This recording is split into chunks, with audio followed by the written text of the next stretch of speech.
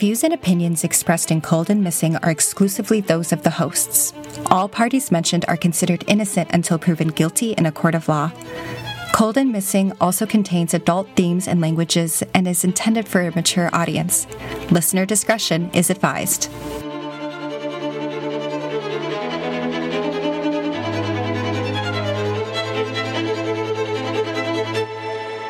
Hello, everyone, and welcome back to Cold and Missing. Welcome back, y'all. I am your host, Allie McLaughlin-Silkowski. I am your co-host, Eli Silkowski, and we are Cold and Missing. Cold and Missing, where we cover cold cases and unresolved missing person cases. So what do you have for us? So today we are talking about the cold case of Jubilee Maile Lum. And Jubilee, her family and friends, they call her Maile, so that is what we're going to be referring to her as throughout the podcast. This takes place on the island of Oahu in Honolulu, Hawaii. So a little bit about Maile. Maile is 21 years old in 1999, which is when our case takes place. She was born November 26, 1977. She lived with her family on the island of Oahu in Honolulu, and she was one of 6 kids. So she had 5 brothers and sisters. She had 3 sisters and 2 brothers. In her youth, her family says that Maile had fallen into a rougher crowd and wanted to live a street lifestyle, but her family believed that she was turning her life around and was starting to leave that street lifestyle behind. And they said that she had just begun taking adult education classes in January. She was engaged to Ambrosio Lazaro, and they had known each other for over 10 years. And the two had planned to get married on November 26th of that year on her 22nd birthday. And at this time, this is August of 1999, at this time she is 4 months pregnant. And her family describe her as lovable, kind, very family-focused. Her younger sister said she was more of a mother to her than like a sister. So she really loved her family. So some events leading up to Maile's death. On Sunday, August 22nd, 1999, Maile's fiancé, Ambrosio, he was actually in the hospital for some time because he was having heart problems, but he is released on Sunday, and it's reported that from this time he starts trying to kind of locate Maile, but it's unclear if they're ever able to connect after he is released from the hospital. On Monday, August 23rd, 1999, Maile was last seen alive downtown on Hotel Street in the Chinatown neighborhood in the morning hours in Honolulu. Her fiancé says that he was trying to find her all day Monday, but was unable to. On Tuesday, August 24th, 1999, there is a very old flower shop in Honolulu. It's called Baratania Florist, and it's actually been there since 1937, and it's still there as of 2023, and it's run by the same family. It's like a 4th generation, so this is like an institution, it kind of feels like, on the island. It's a very well-known place. At the flower shop, it is a regular Tuesday, August 24th, and an employee is outside checking the trash cans in the dumpster, and there's nothing suspicious, nothing odd, and this is at 11:30 this happens. At 12:30, the employee checks again the dumpsters outside, and this time he sees a large round garbage bag in front of the dumpster. Now I'm guessing here that he tries to pick up the bag and put it into the trash can, but he's unable to lift it. Because ultimately, it is reported that 3 employees from the florist shop actually lift the bag up off of the ground and put it into the dumpster. One of the florist employees, her name is Nicole Feindland, she was curious about the bag, so she punctured about 4 layers of heavy-duty trash bags with her florist knife, and she says, quote, "I thought I saw a strand of hair, dark, brown. I saw blood on the floral knife, and I stopped," end quote. Police are called, and when they arrive on scene, they find the body of Maile Lum. She was completely nude in the garbage bag, but had no obvious injuries or gunshot wounds. Quote, her body was intact, end quote, according to Lieutenant Alan Napoleon. Police believe that she was dead less than a day from the time she was found. And they begin canvassing the area because it's a really residential area and it's the middle of the day on a work day. And there are also apartments above the flower shop, but none of the residents that lived up there had seen anything. But a witness does end up coming forward. And this witness, she worked next door at Total Fitness USA. But Total Fitness USA and the florist shop, they shared a parking lot. So she was leaving her work around noon to run an errand and saw a purple or turquoise Dodge Dakota pickup truck entering the parking lot. But she says many cars entered the parking lot. She didn't say that she saw anyone dump anything, or at least it's not reported. The next day, Wednesday, August 25th, police are able to ID Maile through her fingerprints, and they inform her family and begin investigating her death. Maile's mother breaks the news to her fiancé, and she says, quote, he was shocked. Everybody was shocked, end quote. And that's her mother, Melba. On Thursday of that week, the police ask the public for help for anyone who saw Maile Monday morning or after to come forward, and if anyone saw any cars or people leaving the parking lot between Baratania Florist and Total Fitness USA between 10 and 1 p.m. on Tuesday, the day that her body was found. And then there's nothing really in the news following this for a few weeks. Maile's funeral happens on September 11th, 1999. She's laid to rest. And then the next bit of news we get is at the 3-week mark. So this is September 15th, or coming up on the 3-week mark. Police come forward and they ask for the public's help in looking for a van. Now, the van was seen downtown in the Chinatown area, and Maile was seen getting into this van. And the vehicle is described as a white or light-colored Ford Ecoline van. And it's either a 1987, a 1988, 1989, or 1990 year of make for the vehicle. And it has swing-out doors with windows on the passenger side. Police believe that Maile had gotten into a van of this description. And then at right around the 1-month mark, investigators began exploring the potential that Maile's murder had been linked to another murder. Her name is Michelle Ann Bensinger. Michelle's body had been found August 10th, so this is about 2 weeks before Maile's death, and her body was found in a field. However, her body was so badly decomposed that the police were unable to tell the cause of her death, so her death is actually not listed as a homicide. It's considered a, quote, suspicious unattended death. But the police believe that she was in the field where her body was found for at least 2 weeks.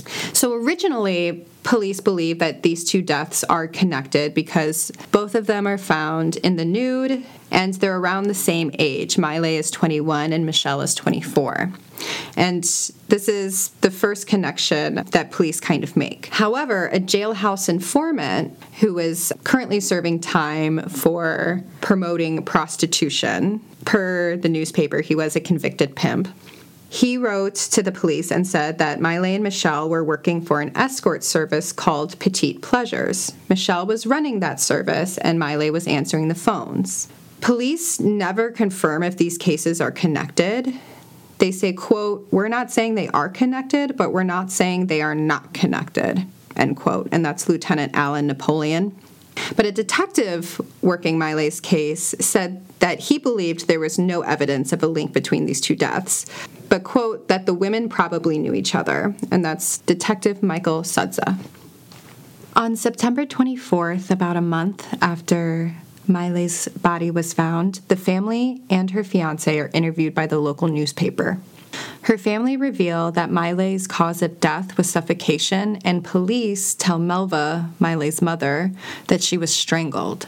Police believe that Maile was involved in sex work, but her family maintains that they were not sure what she would get into downtown. But her younger sister, Harmony, says, quote, no matter what she did, we still love her, end quote. Her fiance, Ambrosio, says that his mind had been going crazy since her death. He said, quote, "She treated me good. I love her a lot, and she loved me too," end quote.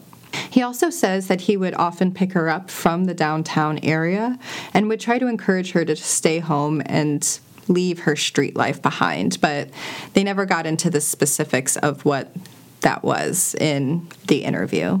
In September of 2000, so this is coming up on a year, the FBI arrives on the island of Kauai due to a series of attacks against middle-aged white women on the island. So there were 3 attacks, and then 1 woman was missing that fit the profile. But all of the women were beaten, sexually assaulted, and stabbed. 2 women die, but 1 woman survives the attack. And then the 4th woman, as I mentioned, was meeting the profile and was missing. So the FBI and police want to try to link Maile and Michelle's death to these cases because, quote, "Then we can expedite some tests through the labs and we can get some assistance from them. We don't see any obvious connection, but the FBI profiling team may see something that we don't," end quote. And that was Lieutenant Bill Cato of the Hawaii PD Homicide Unit. So ultimately, Maile and Michelle's death are never linked with these attacks that happen on the island of Kauai. And these attacks are actually still unsolved today. There was this brief period, or this moment where they thought they had solved them, but charges were never brought against anybody. There was a prime suspect in the case, but a DNA comparison came out as inconclusive.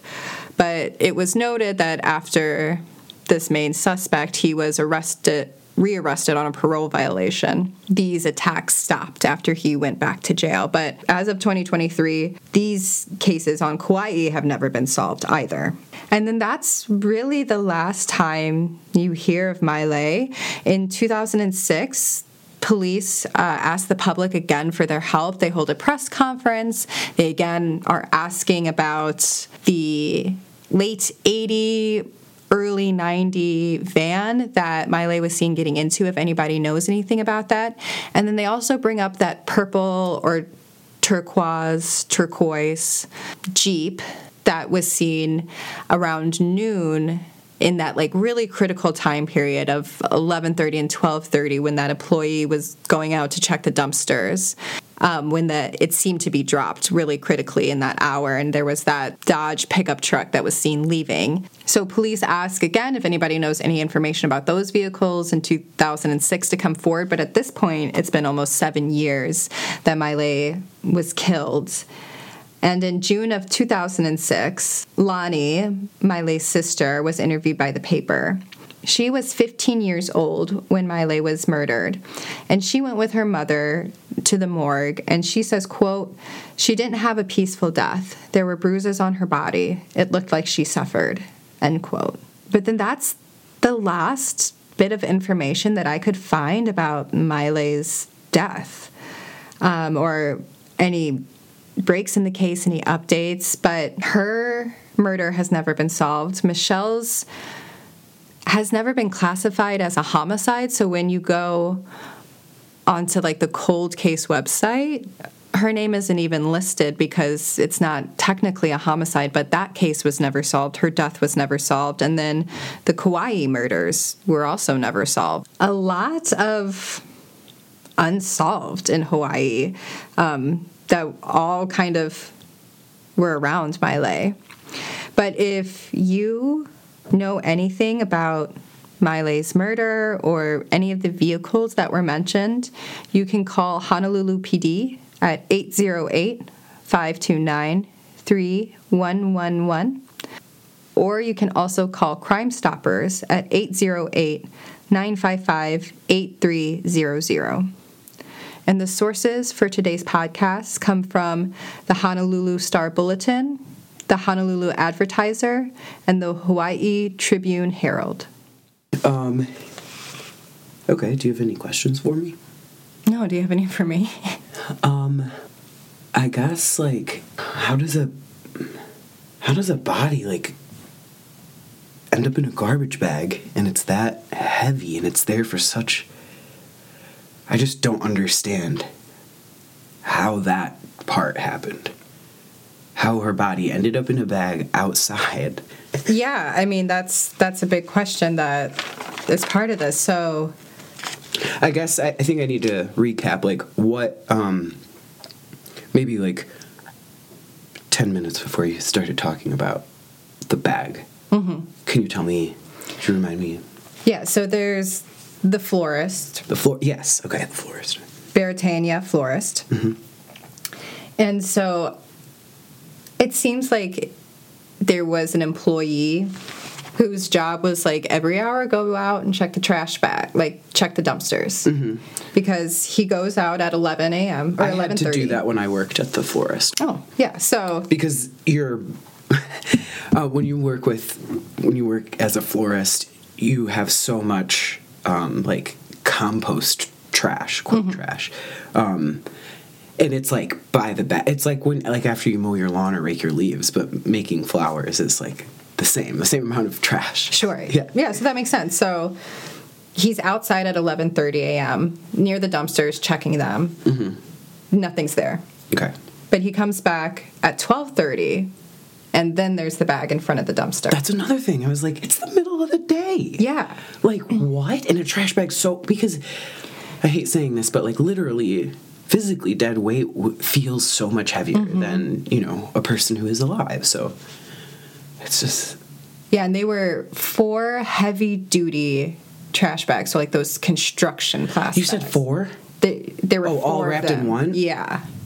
So it was like one, like they were all inside like how of each other. If there's, like, liquid in your trash, how you would put more on. Right. How you might double bag it. Yeah. But so there were 4 of them all together.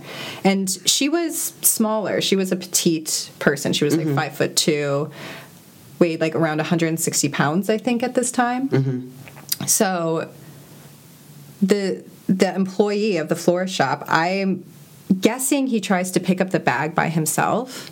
Yeah, and he can't. And he can't, because it's reported that 3 of them have to lift this bag to get it into the dumpster. Mm-hmm. And after they get it in the dumpster is when one of the florist workers, Nicole, is curious about what's inside of this and opens it with her florist knife. And so she said she punctures through all these layers of trash bag and then sees hair and notices there's blood on her knife. So then she stops and they call the police. Yeah.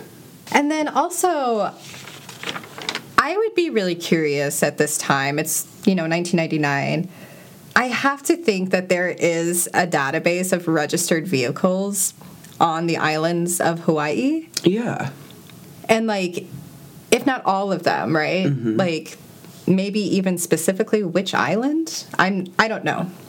But it does seem as if you could kind of quickly find everybody who owns either a purple or turquoise Dodge Dakota pickup truck, because that's kind of a unique color anyway. Yeah, and it's that color on a truck. Most colors are white, red, blue, or black. Right. So, like, even if it's like you pull up 50 trucks across all of Hawaii, it's like, well, that's like a suspect pool that's like pretty Dodge, doable. that's like the color of... What color is turquoise? I'm colorblind, by the way. That's why I'm asking. Or, like, what I know it is. Isn't it like Tiffany's?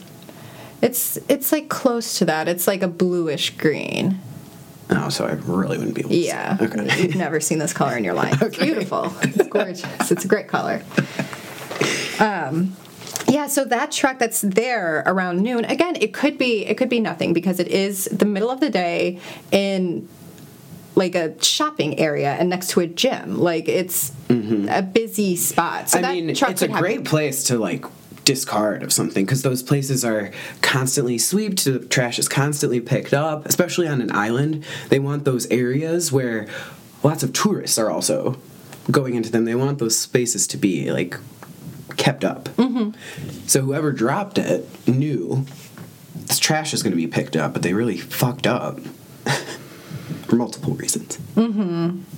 Yeah. So between this kind of unique color of the Dodge Dakota, but then this, like, late 80, early 90, like, it's almost the year 2000, like, those kind of unique they're so specific that even if you have 50 turquoise trucks and 150 between like 1988 and 1990 vans of this kind, like that's still a suspect pool that you can start with. Correct. And start eliminating. Like, okay, figure out if the Dodge truck had anything to do with it.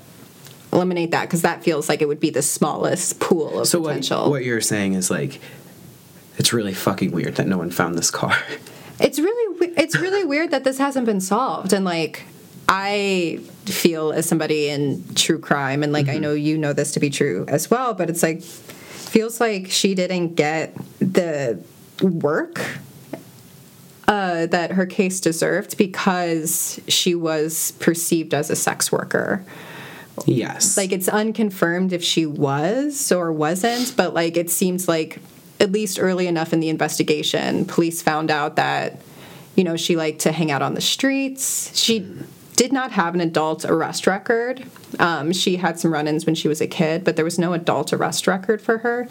Well, and that's the thing. That's what I wanted to, like, comment on this portion, is that obviously this story talks about sex work in a specific way, but our views of sex work is, you know, very positive, and sex work should be decriminalized. That's what I believe. Totally, yeah. Like she's a person. Yeah. It's a human being. Like, none of those things matter. But I think in talking about it right now with you, it's important to recognize that one small fact most likely did. Mm-hmm. Most likely did push this, like, kick the can down the road. But you kind of see it with Michelle. You know, she was found naked in the middle of a field. Like, I find it very unlikely that she got herself there in that condition. Sure. I believe she was murdered. Yes. But they were unable to tell a cause of death because she had been there for 2 weeks. And I'm like, really?